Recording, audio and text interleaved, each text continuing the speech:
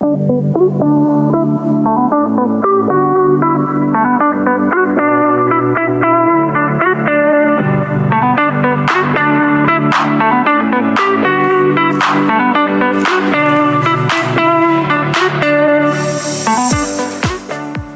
we're back. It's Michael Weaver and Jonathan Washburn from Indianapolis and Cleveland, Ohio. How are you, Jonathan? I'm doing excellent. How are you doing today? Doing good, man. So we've been off for a couple weeks. Jonathan's recovered, and he is back up to 100%, is just what he told me before we got on air. So, Jonathan, we've got an easy topic for you today. It's going to be fun. I think you're going to be able to really explain things to people who maybe have no idea, and maybe, they don't care, but maybe you can share why they should care and a little bit more detailed. So what is Fannie? What is Freddie? What is Ginnie? And what do they mean? Awesome. All right. So these are some fun questions. So Fannie, Freddie, and Ginnie are what we call GSEs. They are government-sponsored entities.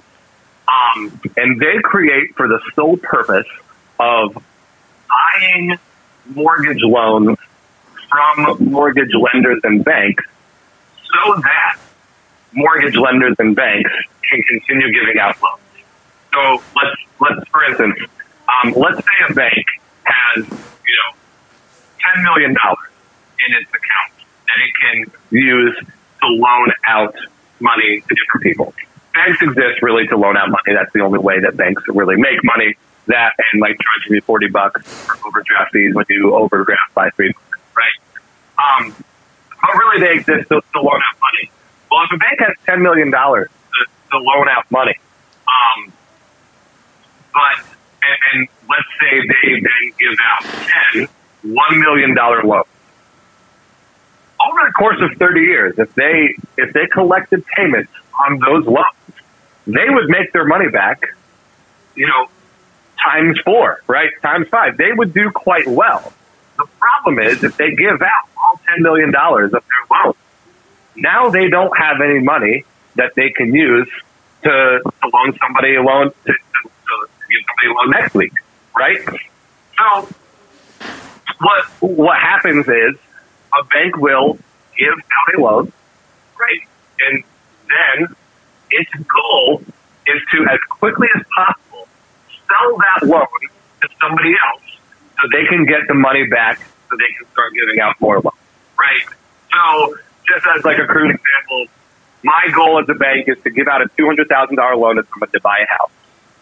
Once we give that loan, once that loan is approved, once that loan is funded, I'm going to turn around and I'm going to talk to Fannie or Freddie or Ginnie, usually one of these government-sponsored entities, and say, hey, I've got this great loan. I would like to sell it to you. Then you, Fannie, can collect payments on it for the next 30 years, and you can give me the money for the loan so I can turn around and get somebody else a loan next year, right? So I might give out a $200,000 loan.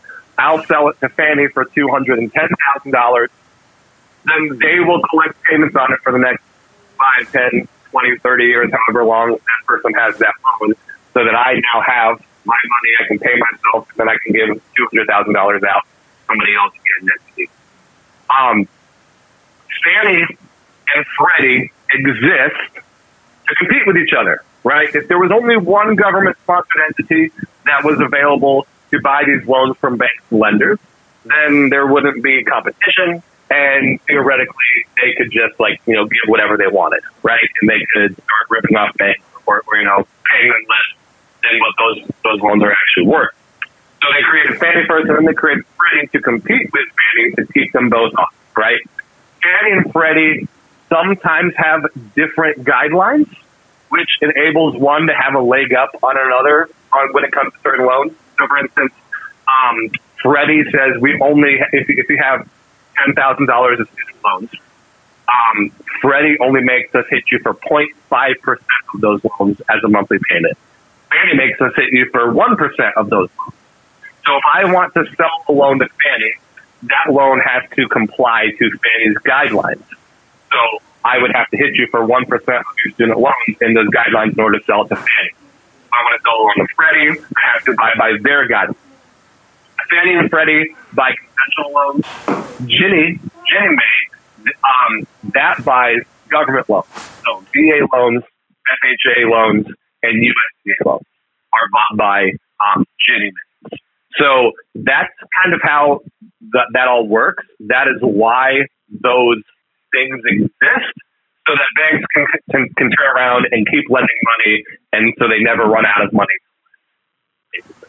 Makes sense. So, what is Ginnie in all of this? So you got Fannie and Freddie is kind of what you were really getting into, but where does Ginnie fall in the mix? Yeah. So again, Ginnie buys government loans. So if you're doing a conventional loan, your loan is going to abide by Fannie or Freddie guidelines. If you're doing an FHA loan or a USDA loan or a VA loan, it will have to abide by Ginnie Mae guidelines, right? According to HUD, according to USDA, according to the VA. So Ginnie doesn't buy conventional loans; they only buy government loans, the government funded loans, like USDA, FHA, and VA. Interesting. Okay. So can you tell me when you're going and trying to pick one loan over another, which one do you find is the one you use more of? Yeah, that's a great question. So I will always compare both because one of them always has better pricing than the other. And It's not the same one every time, right? Fannie might have better pricing on a $150,000 loan for a 740 credit score, and Freddie might have better pricing for a $250,000 loan for a 780 credit score, right? So they're always different. So when I'm running my findings, I'll run it Fannie first because it's simpler. Then I'll run it Freddie second, and then I'll compare pricing, and I'll use all of the different things available, right? Sometimes we have to go Freddie, because this person has, maybe this person's, a teacher, they've got $120,000 in student loans. So if I was going to hit them for 1% of their student loans, a $1,200 a month payment, we might not be able to qualify. But I can qualify them with only a $600 a month payment. So we'll go Freddie in that instance, because they have that different guideline. And hopefully the Freddie pricing on that loan is better. It might not be, but hey, it's better to be able to have an approval than to not get an approval, right? So I would actually say most loan officers probably go Fannie more often for the simple reason that it's easier. In the loan stock, and excuse my daughter, she's having a bad time right now. For some reason, most of the software that most lenders use is automatically set up to put all the information into Fannie nice and easily. And if you want to go Freddie, you have to take 45 seconds to fill out an extra form. It's not hard at all. But running the Freddie findings can be a little bit funkier than running the Fannie findings. For some reason, their software is just easier to use. So a lot of times, most people will start out Fannie. Here's a little loan officer tip though. I have so many times, I've been in Facebook, a lot of Facebook groups with lots of other loan officers. And so many times people will be like, hey, I got this loan, good credit, low DTI, money for a down payment. I can't get it to go approved eligible in Fannie. What should I do? More often than not, someone will be like, hey, run Freddie. And they'll come back 5 minutes later, oh, Freddie likes it. We're good to go, right? So for some reason, Freddie seems to have slightly lower standards for approvals, which is probably why in a lot of cases Freddie's pricing is a little bit higher. Another thing we'll look at is appraisal waivers. I think we talked about this a few weeks ago. Right. It's a great unknown. Nobody knows why or how or when you're going to get an appraisal waiver. But I'll always run findings on both Fannie and Freddie on every loan I do, just in case, because sometimes Fannie will give it and Freddie won't. And sometimes Freddie will give it and Fannie won't. Sometimes they'll say, hey, we got an appraisal waiver with Fannie, but pricing is better with Freddie, and you have to do an appraisal. What do you want to do, right? And that we'll have to kind of compare those routes when we get there. Okay, so as an individual, I'm looking at my 1, clothing statement, or 2, just as a bill, every month that I look at my mortgage. Are you able to tell who has your loan on either of those kind of documents, or is it only the back end, like what you see? Yeah, it's going to be on the back end, right? So, basically the way it works is I'm going to originate the loan and set up the loan in a way that I know will conform to Fannie or Freddie standards, right? That's what we call a conforming loan. If it conforms to one of these standards set up by Fannie, Freddie, or Ginnie, it's a conforming loan.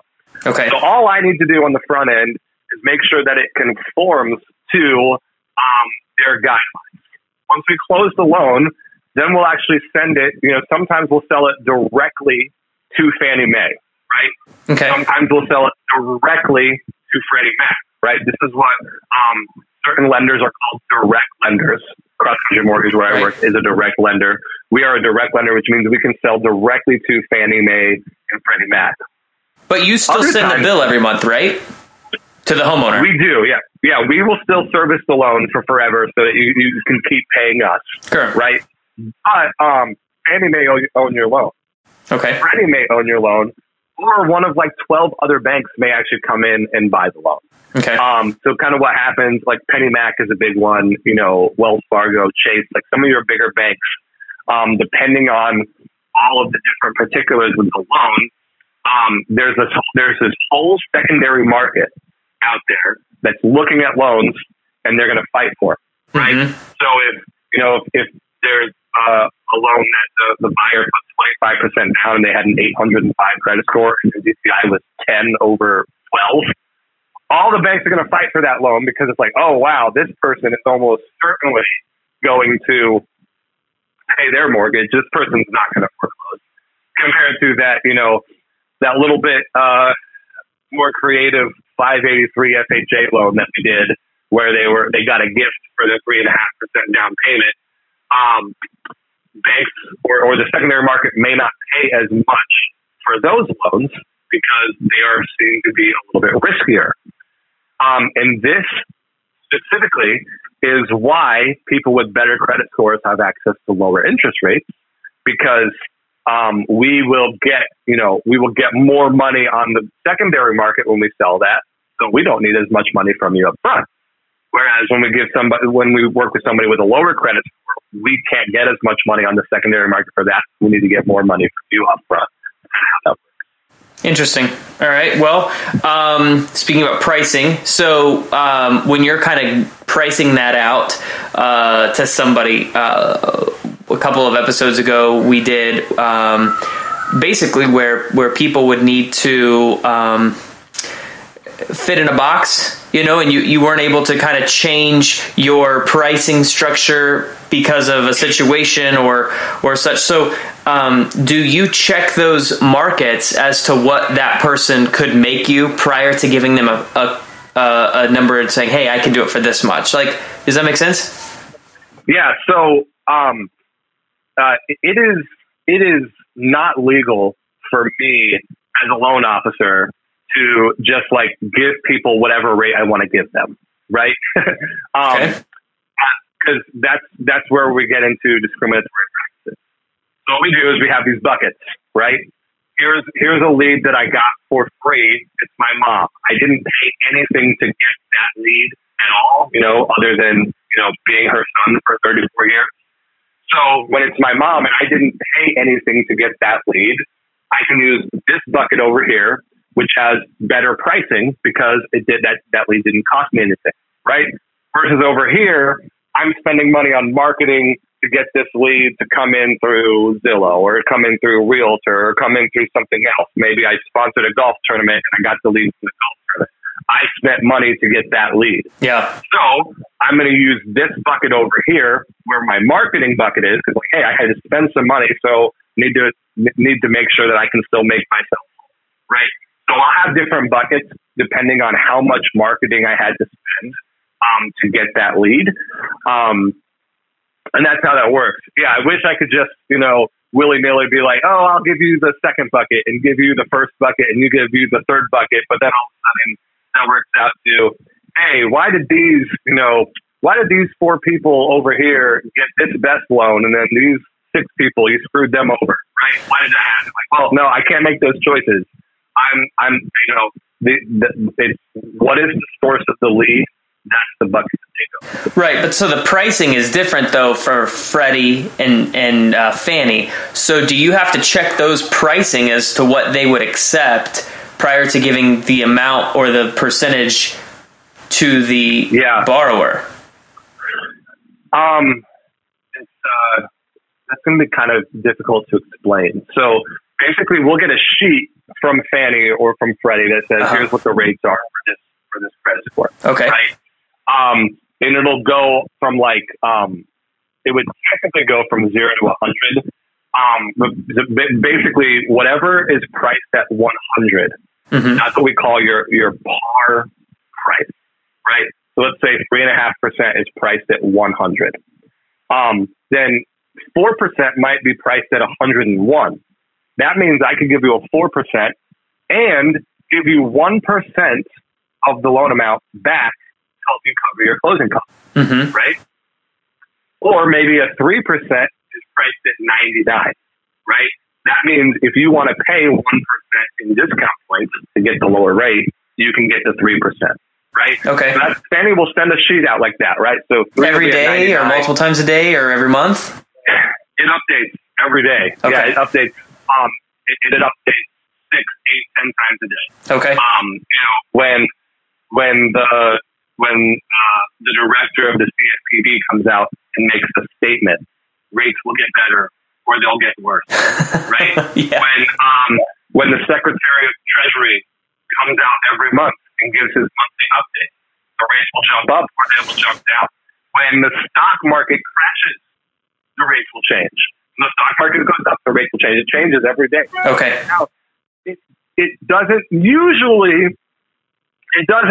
change from like a 3.5% to a 4% in one day. Okay. What usually is going to happen is, hey, right now a 3.5 is pricing at 100. Something just happened. Now the 3.5 is pricing at 99.8. So now you have to pay, 0.2 discount points to get the same rate. Or now it's pricing at 100.2. We'll give you 0.2 discount points back to cover your closing costs. Got it. Same rate. There have been a few times in the last year, I think 3 different days in the last year where we had like 100 basis point swings in one day, and those days were terrible. Yeah. Sad, but yeah, that's genuinely how it works. And yeah, Fannie will give you a rate, Freddie will give you a rate, and then I'll look at those buckets like on my own and be like, okay, so then my branch will be able to get this much profit on this because this is how much I spent, versus it'll be able to get this much profit on this because this is how much I spent. So that's how that kind of works. Okay. Then on that question or on that explanation, one of the questions I had was if you were to, I should have wrote that one down because now it's escaped me. Well, you get calls all the time, I'm sure, that says, what's your rates today? And, it's like, well, it depends on who you are, what you're putting down, your credit score, all of that information. I know what I was going to ask you. So it's common where you buy a house and it takes, let's say, 30 to 60 days.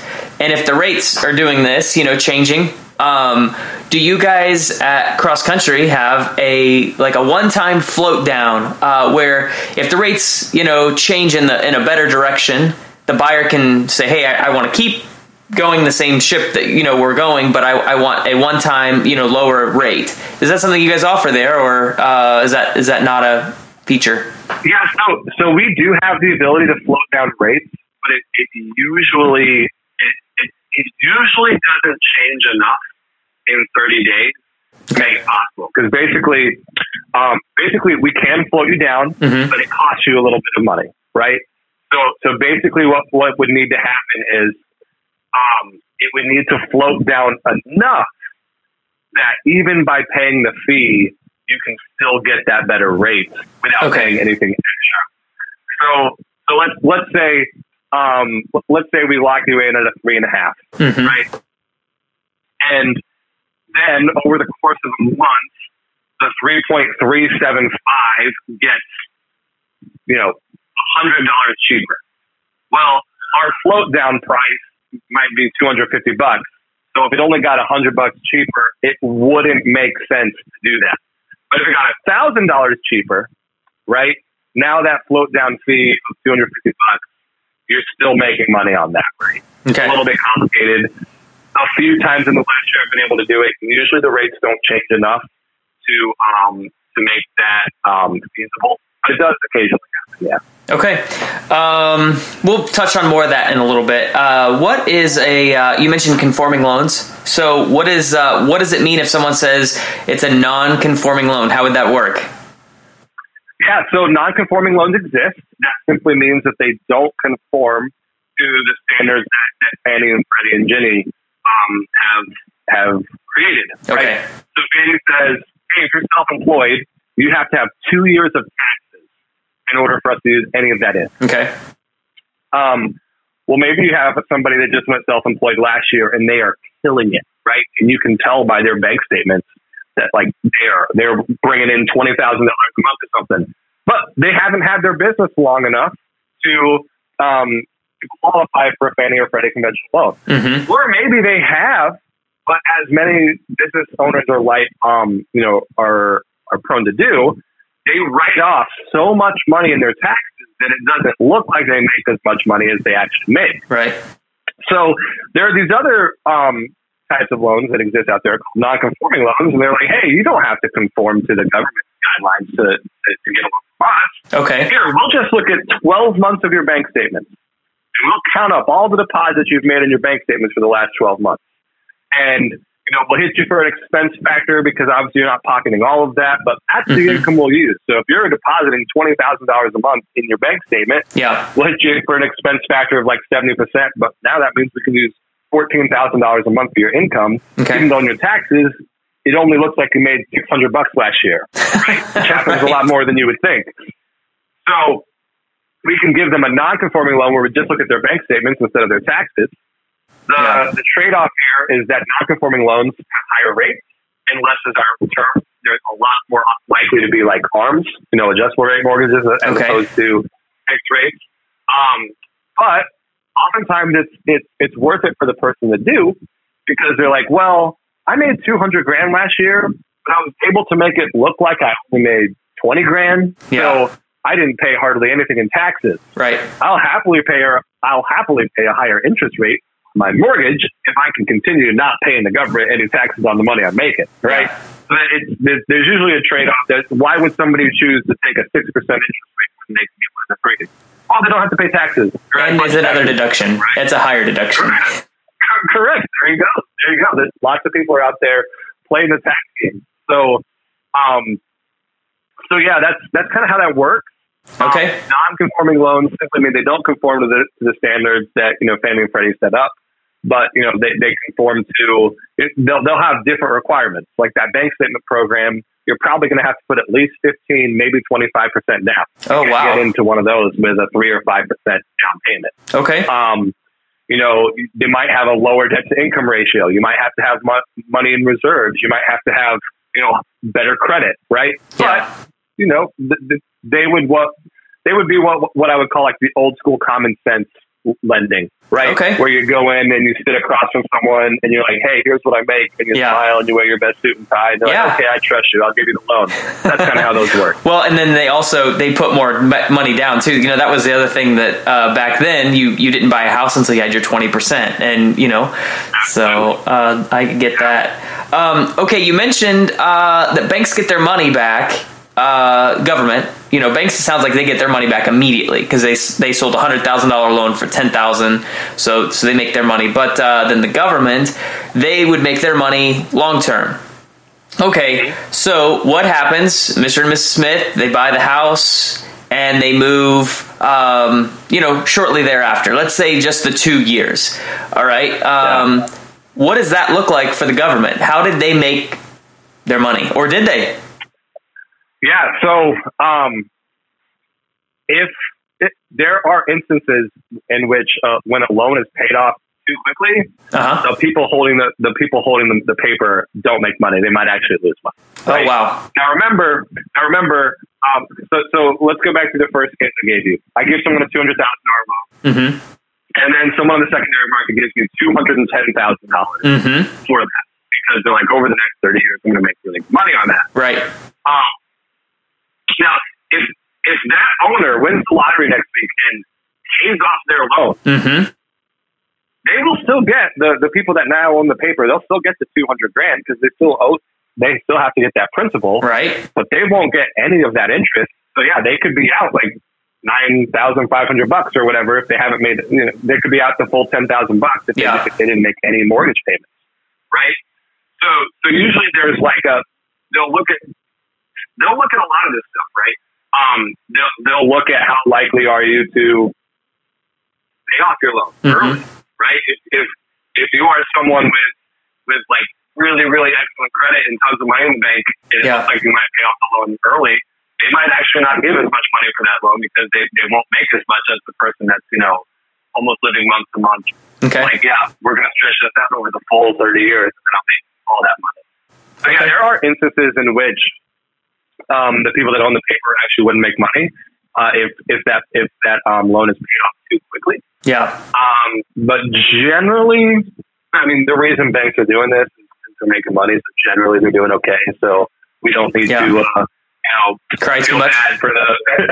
We don't need to cry too much over the, over the 2 out of 500 instances where the loan is paid off so quickly that the bank didn't make any money on it. Yeah, it'd be interesting to figure out what that rate is. And I'm sure, you remember the graphs, of how much interest you pay in the bucket and it goes down. So it'd be interesting to know how quickly it does get paid off because probably like 90% of what you pay every month goes for interest for the first few years. So anyway, okay, so what's the difference between a mortgage banker and a mortgage broker? Great question. So typically a banker is going to mainly write loans for the lender or bank that he works for, right? So I work across country. Yeah, I work across country, and most of the time I'm going to be writing loans where cross country lends the borrower our own money. Okay. Right? A broker is somebody that's almost like a third party. They're like a go-between between the buyer and a bunch of different banks, right? So, a broker might work with 4 or 6 or 10 different banks, and he'll talk to the buyer, find out everything that needs to know, and then he may shop around to see which bank has the best deal, has the best rate for that buyer. Right. There are advantages and disadvantages of both sides. Right. Let's hear them. The advantage of the broker side is typically that you're going to get a little bit better rate, right? Because you can shop around to 6 or 8 or 10 different banks. Okay. So yeah. Well, this bank today they're doing buy one get one free, right? So let's go with that. The disadvantage, oftentimes, of being a broker is like you don't have very much control. You're working with another bank, with another bank's processors, with another bank's underwriters, with another bank's closers, right? So, for a guy like me that primarily does purchases, I like working for my own bank where we lend our own money because I know all my underwriters and processors, like I have them on speed. And I can just give them a call, like, hey, can you pump this one at the front of the line? It's closing today. Can you help us out with that? So you have more control over the process a lot of times with your own bank. Explain that to for a buyer. Why is the control such a big deal? I mean, when you say that. I don't know that people understand you go in, you think you're going to get a loan and everything sounds good. 5 days before closing, something happened. And that's what people, I think they don't understand. Yeah, they got a little bit better rate, and it'd be interesting to know if you could, share experience of really what that means monthly in a better rate, but then what the risk really is involved in that for a buyer in this market. Yeah, so specifically in this market, I have seen people miss closing dates and lose down the house, right? I've seen people, hey, let's go under contract. We're going to close at the end of June. And then at the end of June, we didn't close because the bank wasn't doing a job or something happened. Mm-hmm. And the listing agent's like, you know what? If I put this house back on the market, I could probably get 10,000 more. Yeah. Because that's what the market's doing. Right. So, sorry, you didn't close in time. You're in breach of contract. I'm out. So now you've paid for an inspection. You've paid for an appraisal. You've hired movers. You've done all sorts of different things. And now you've sold your house. And now you're about to be homeless because you weren't able to close on time. Yep. Right? So yeah, it's very important when you're purchasing a house, because just think about all the dominoes that are at play, right? Right. You're selling your house to somebody so that you can buy this person's house. And that person is selling you his house so he can buy this person's house so that person can buy another house, right? You might have a domino chain of 4, 5, 6. I've seen up to 8 transactions contingent on one transaction here at the beginning that has to drop before the rest of the dominoes can fall. Yeah. And if this one transaction gets messed up, you now have 7 other transactions, 14 other families, 14 other realtors, 7 other title companies, 7 other banks, upset, mad, angry, and moving enough. Even in the instances where everything is completely smooth and you hit your closing date and you hit your closing time on perfectly, moving is still super stressful. Right. It's unbelievably stressful. I saw on Twitter this morning, someone was like, moving is one of the 2 worst things that you can do as an adult, and it's not number 2. And I just laughed because, moving is just not fun, right? So yeah, I think it's really important when you're purchasing a home to work with a bank that has control over their process and will be able to close you on time, and that's a really important thing, especially in this market where you're going to be competing against 10, 12, 15 other people trying to buy your house. If things don't go completely right, the seller can just say, well, I got 14 other people that want to buy the house and I need to spend more on it. So it is what it is. Yeah. You guys portfolio loans? Since you guys fund them, is that something that you guys offer? Yeah, so we do have some portfolio products. So for those that don't understand what a portfolio loan is, most loans we try to give out and then turn around and sell to somebody else, right? Portfolio loans are loans that we give out and we actually keep the paper on it ourselves, and we will collect the payments on those for the life of the loan. So there's a couple portfolio products that are like pretty common. Like a lot of times doctor's loans are portfolio loans. So a doctor's loan is a special loan for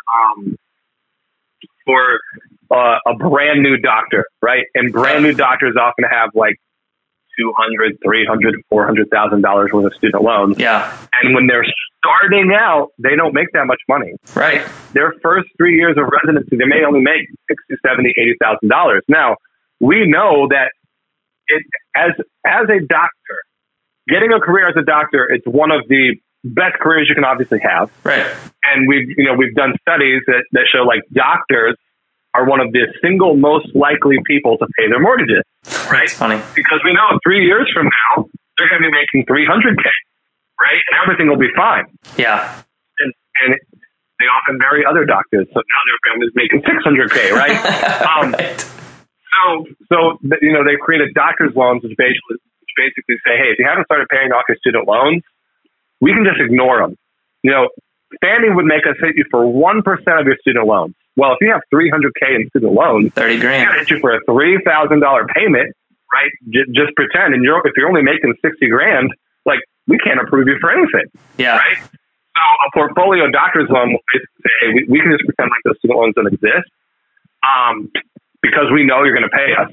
Right. So here's this special loan where we can ignore your student loans, maybe even get you in for like a 0% down payment, or like a 5% down with no mortgage insurance. That's awesome. These are not loans that we can sell to Fannie and Freddie because they don't conform to their guidelines. Okay. But those are loans that like, hey, this is a good loan for us to have. The doctor we can trust is going to pay us back. Yeah. So we'll keep those loans. Typically a bank will have like a certain amount of money that they can lend out for their portfolio products. Yeah. Because obviously, like, you only have so much money to lend out. So portfolio loans may come and go. Portfolio loans, the terms will change quite often. Yeah. Because those are special loans that the bank will have. Yeah, we have some portfolio loans that are pretty interesting, that are pretty cool. But generally we're trying to sell off most of the loans that we give out. And that's the way most banks are. Awesome. So your portfolio loans, we'll talk about that some other time, and you could share, what options are available, because I'm sure people would like to, hear and kind of get an idea. When you're talking about the money that you have set aside for those specific loans, I was told one time that a bank has to keep so much money liquid, of what they're lending out. Is that a true statement? Is it still true? Is it like a set amount? That kind of thing. Yeah, so that is true. I don't remember the ratios or the amounts that are needed. I know that FDIC banks have one rule, and then lenders that are underneath the umbrella of the CFPB, they have a different rule, right? Mm-hmm. But yeah, there's typically some sort of limit that says you're not allowed to lend. If you only have $10 million in your coffers along, most of the time, you can't lend $1 billion this month, right? We're not going to let you do that. Sure. Yeah, I was thinking that it was something like for every dollar they had to keep $1 kind of thing. So you almost had to only lend out 50% of what your bank had liquid, and that's why they wanted. It's something like that. That makes sense. Yeah. I don't remember the exact dollars and ratios, but yeah, there's definitely rules for what you're able to do. What does that mean when you see that FDIC insured? Up to $250,000 is usually what you see. What does that mean when you go into a bank, or when you're in this process? Yeah, so I'm pretty sure I'm right on this. I haven't worked at a bank in a long time, but I'm pretty sure what that means is, let's say you have $250,000 in the bank, mm-hmm. and that bank just goes under tomorrow for one reason or another. Yeah. If they're insured through the FDIC, then the FDIC will cover all of the people that had money in that bank up to that $250,000. Okay. So if you have $250,000 in that bank and they're insured for up to $250,000, you'll get that money back. If you had $1 million, and they're only insured to $250,000, you could theoretically lose $750,000. So it has nothing to do with the mortgages then that they sell to the government or anything like that? Correct. Yeah, okay. It's just strictly people's bank accounts. Okay. So when should somebody go into their local bank and say, I need a loan? Yeah. Great question. So it's going to be different for a lot of different people. It's going to depend on what bank you use, okay, and what they are good at and what they're not good at, right? Typically, let's talk about reasons why you would go into your local bank. Right. Maybe they have a really good deal going on right now, right? So if you have a special type of account with them, they'll say, hey, we'll do a free refinance for you. No closing costs. Okay, that's a pretty good deal, right? Yep. Oftentimes, small loans are really great to get from your local bank as well. So if you just want a small line of credit on your house or something like that, that's a great thing that you can get from your local bank. Mortgages are going to be more hit or miss, right? So, there's a very big local bank in my area, mm-hmm. actually the bank that I use, mm-hmm. right? The bank that I personally bank with. And they have a terrible name with real estate agents. In fact, yeah. When I first moved up here, I got a pre-approval with them, and I made an offer, and the real estate agent said, we will not accept an offer through that bank. Wow. They never close loans on time. I said, oh, okay, that's crazy. And why is that? Well, because this bank is doing all sorts of things, right? They're doing checking accounts. They're doing savings accounts. They're doing lines of credit. They're doing safety deposit boxes. They're doing land loans. They're doing construction. They're doing all sorts of different things. And so when it comes time to do just like a regular conventional mortgage, it's going to take them 60 days to get it done because they're doing so many different things. Whereas a mortgage lender or a mortgage broker, all we're doing is mortgages. Yeah. So we're going to be able to close those loans in 20 to 30 days that a bank may not be able to close. So those are kind of some of the things to work through. I have told many people that have come to me for if you're looking to get equity out of your house, the two routes to go are either cash out refinance or a line of credit. Mm-hmm. And if you want to do a full cash out refinance, it's great to do that from a lender or from a broker.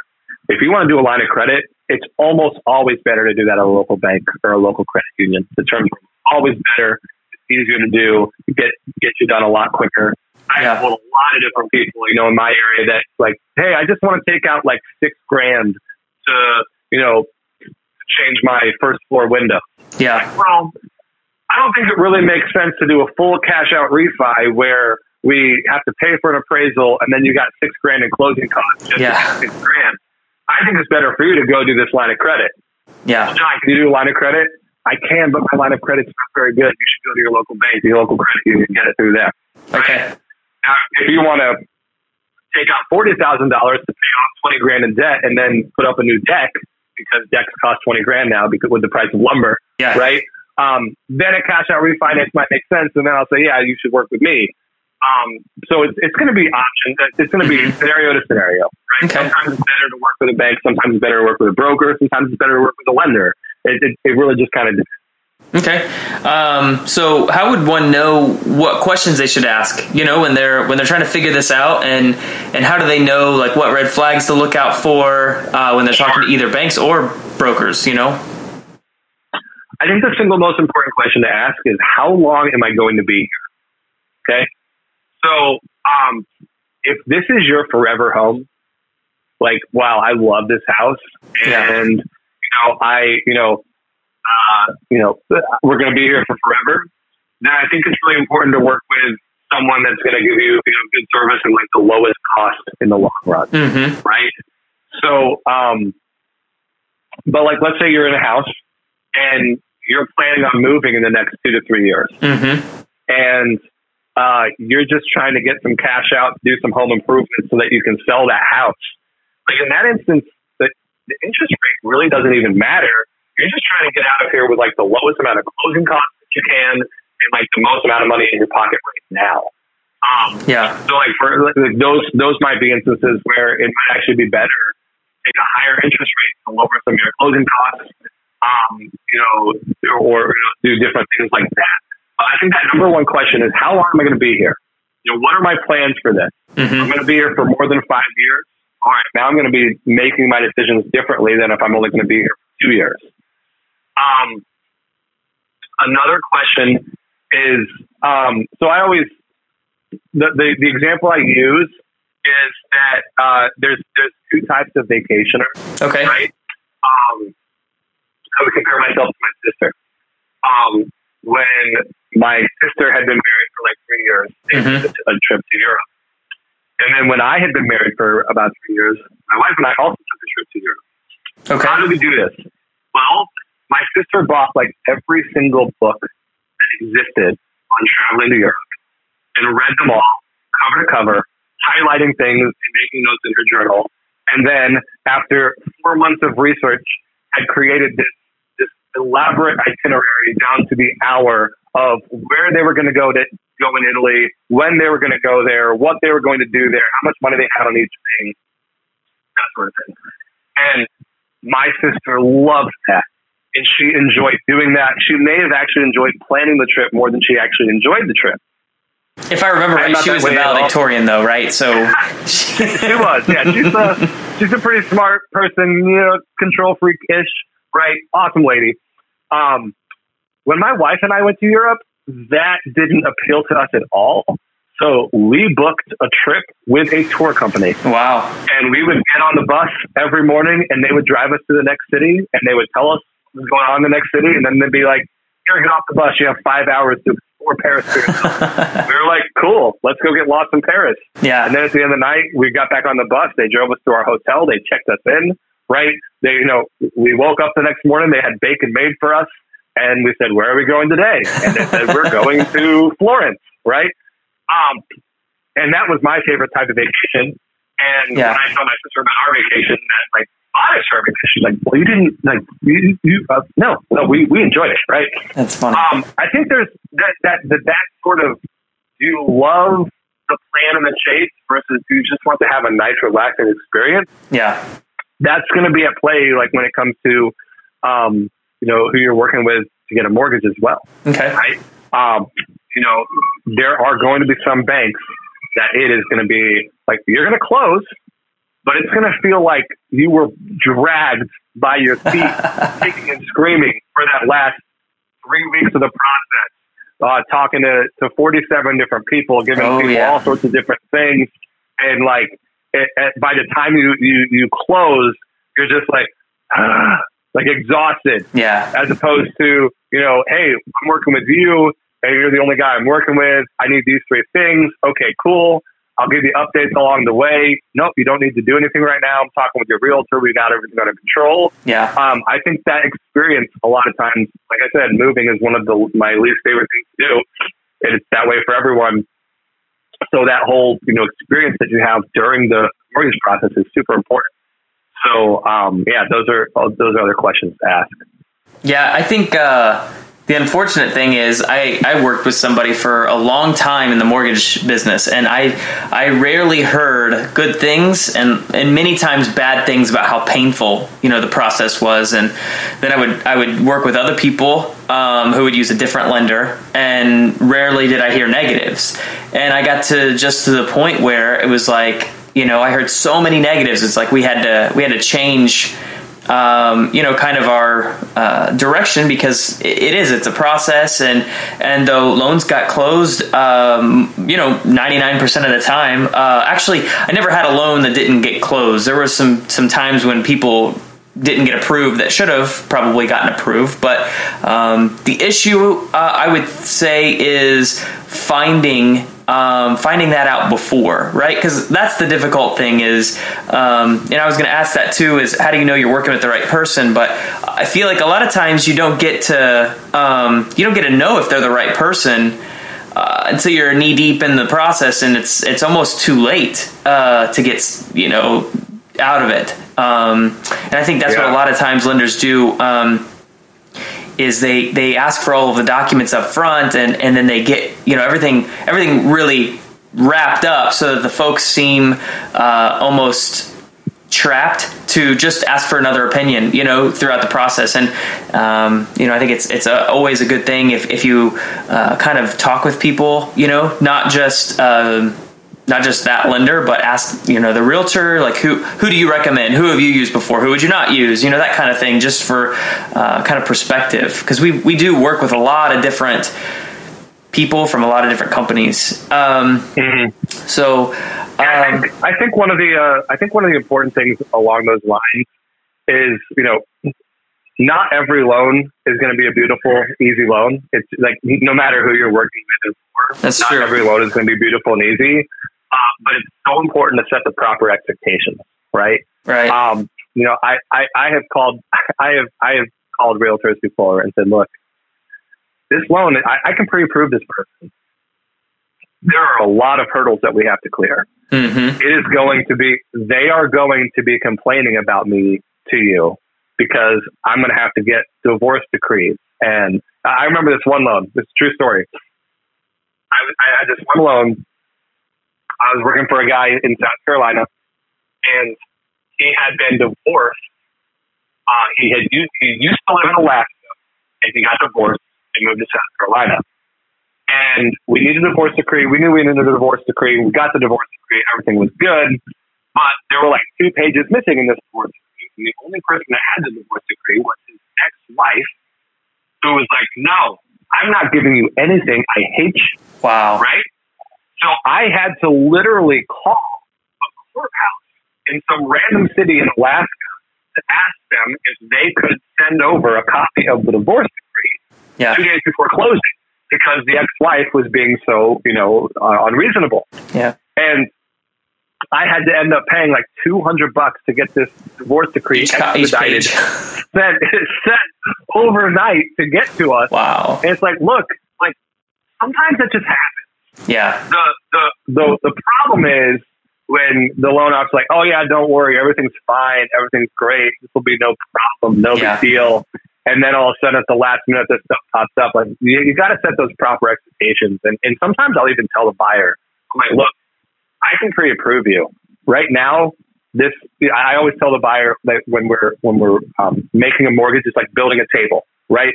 The table has 4 legs. It's got credit. It's got assets. It's got debt to income. It's got income.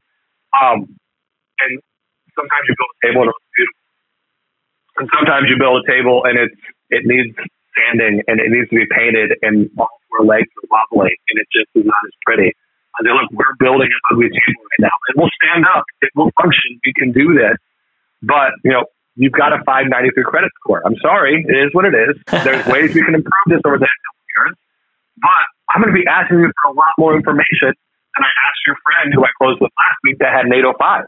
Right. Right? So just bear with me. I know it's going to be annoying. I'm going to be annoying. You're going to be mad at me. I'm going to be mad at you. It's going to happen, but we'll get through it. Just trust me on this, right? So the proper expectations is a super important thing. One thing I was going to ask and I forgot, the whole process of what fits in Fannie's and Freddie's box. What would be the process if, let's just say you have a rogue lender, right? Rogue lender, underwriter, processor, all of those people. Where does the buck stop? If, let's say, Mr. Smith, he wants to buy this house, and who would it be that would say, well, yeah, he's been at the job for 2 years, or he makes so much money? Like, what are the processes that you could get away, or not necessarily could get away with it, but that you could manipulate that? And is it only found out on an audit? Is it only found out if somebody from the government, or is it a third party that audits? Like, what does that process look like? Great question. So, a couple different things could be in play here, right? The first thing is, so let's say we approve a loan and close a loan and fund a loan that Fannie ultimately looks at. They're like, that doesn't conform to our guideline. Yeah. Right? That's a big deal, right? That's a huge deal. If a company writes too many of those types of loans, the company will cease to exist.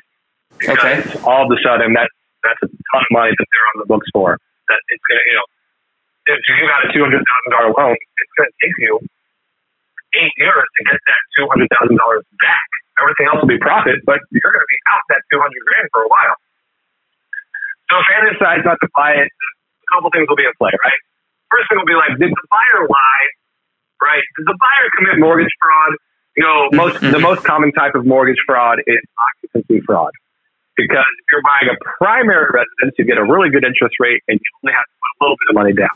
Okay. But if you're buying a second home or an investment property, your interest rate's higher and you have to put more money down. So a lot of people are like, oh yeah, we're going to sell this current house and move into that one. It's going to be our primary residence. Yeah. Well, come to find out, they never planned on moving in. It was going to be an investment property the whole time. And also Megan found out if we find out that the buyer committed mortgage fraud, then things will come down, the buck will stop on the buyer. Right? Okay. And what does that mean? They'll just be required to pay the loan in full immediately, like it comes due type thing? Yeah, so we could definitely require that you have to pay the loan off immediately. Okay. And also, mortgage fraud is punishable by up to 30 years in prison and $1 million fine. Wow. So, depending on how bad it could be, those are the stakes. Let's say we find that, no, it's actually the loan officer that commits mortgage fraud, right? Then that's a case where the loan officer is probably going to be fired, right? Okay. But the bank is on the hook. The bank is on the books for that. Yeah. Right? They gotta pay that loan. They gotta hold that loan. Sometimes it could be a simple case of underwriter error. Right? Yeah. My job is to originate a loan, present what I believe is a loan that abides by all the government's guidelines. Okay. The underwriter looks at all of those guidelines and looks at all the information with a fine-tooth comb, and she actually decides, yes, it does abide by those guidelines, or no, it doesn't. She is really managing risk to the company, because again, if we give out too many loans that can't be sold to Fannie or Freddie or to other people in the secondary market, we're going to be in a lot of trouble.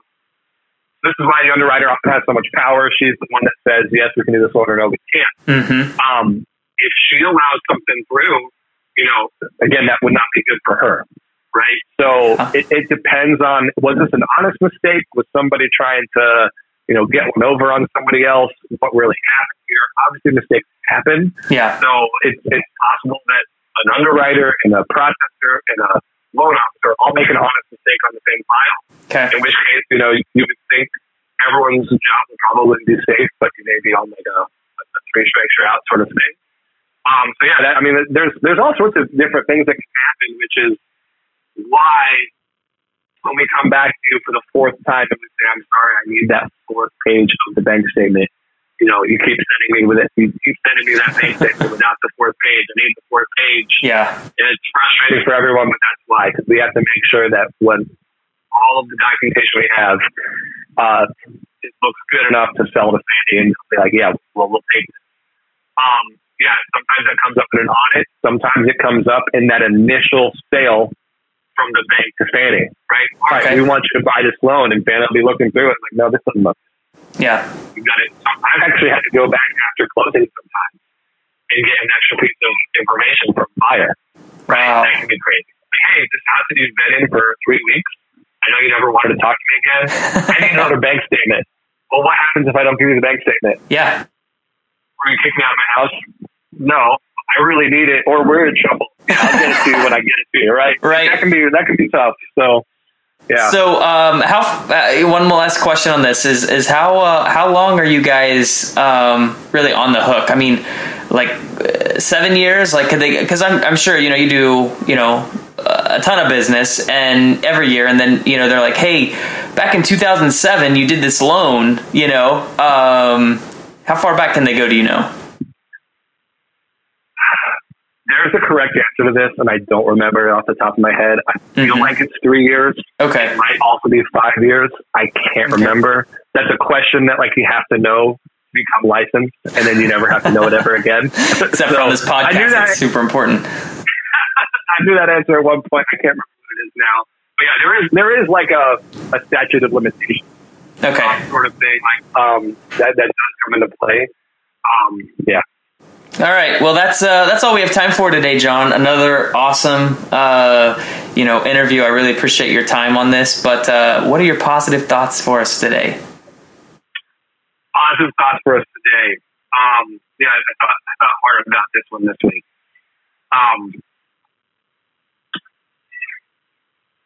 Try in all things this week and moving forward. Try to focus on the big picture. It's a very common cliche that so-and-so missed the forest for the tree. And sometimes it's very, very important to be super detail oriented to see each and every tree. But oftentimes, when we can zoom out and take a big picture view of something, things make a lot more sense. So whether you're reading a book, or whether you're thinking about relationships with your family and friends, a lot of times it's super easy to get focused on one small thing that has happened here today or this week, when you realize, this is a friendship we've had for 10 years. We'll get through this, right? This is something that big picture, everything's going to be okay. Try to have a big picture, 30,000 foot view on things this week so that you can be positive and get through whatever trials are going to come your way. Awesome. Thanks, John. Talk to you next time. Thanks, sir.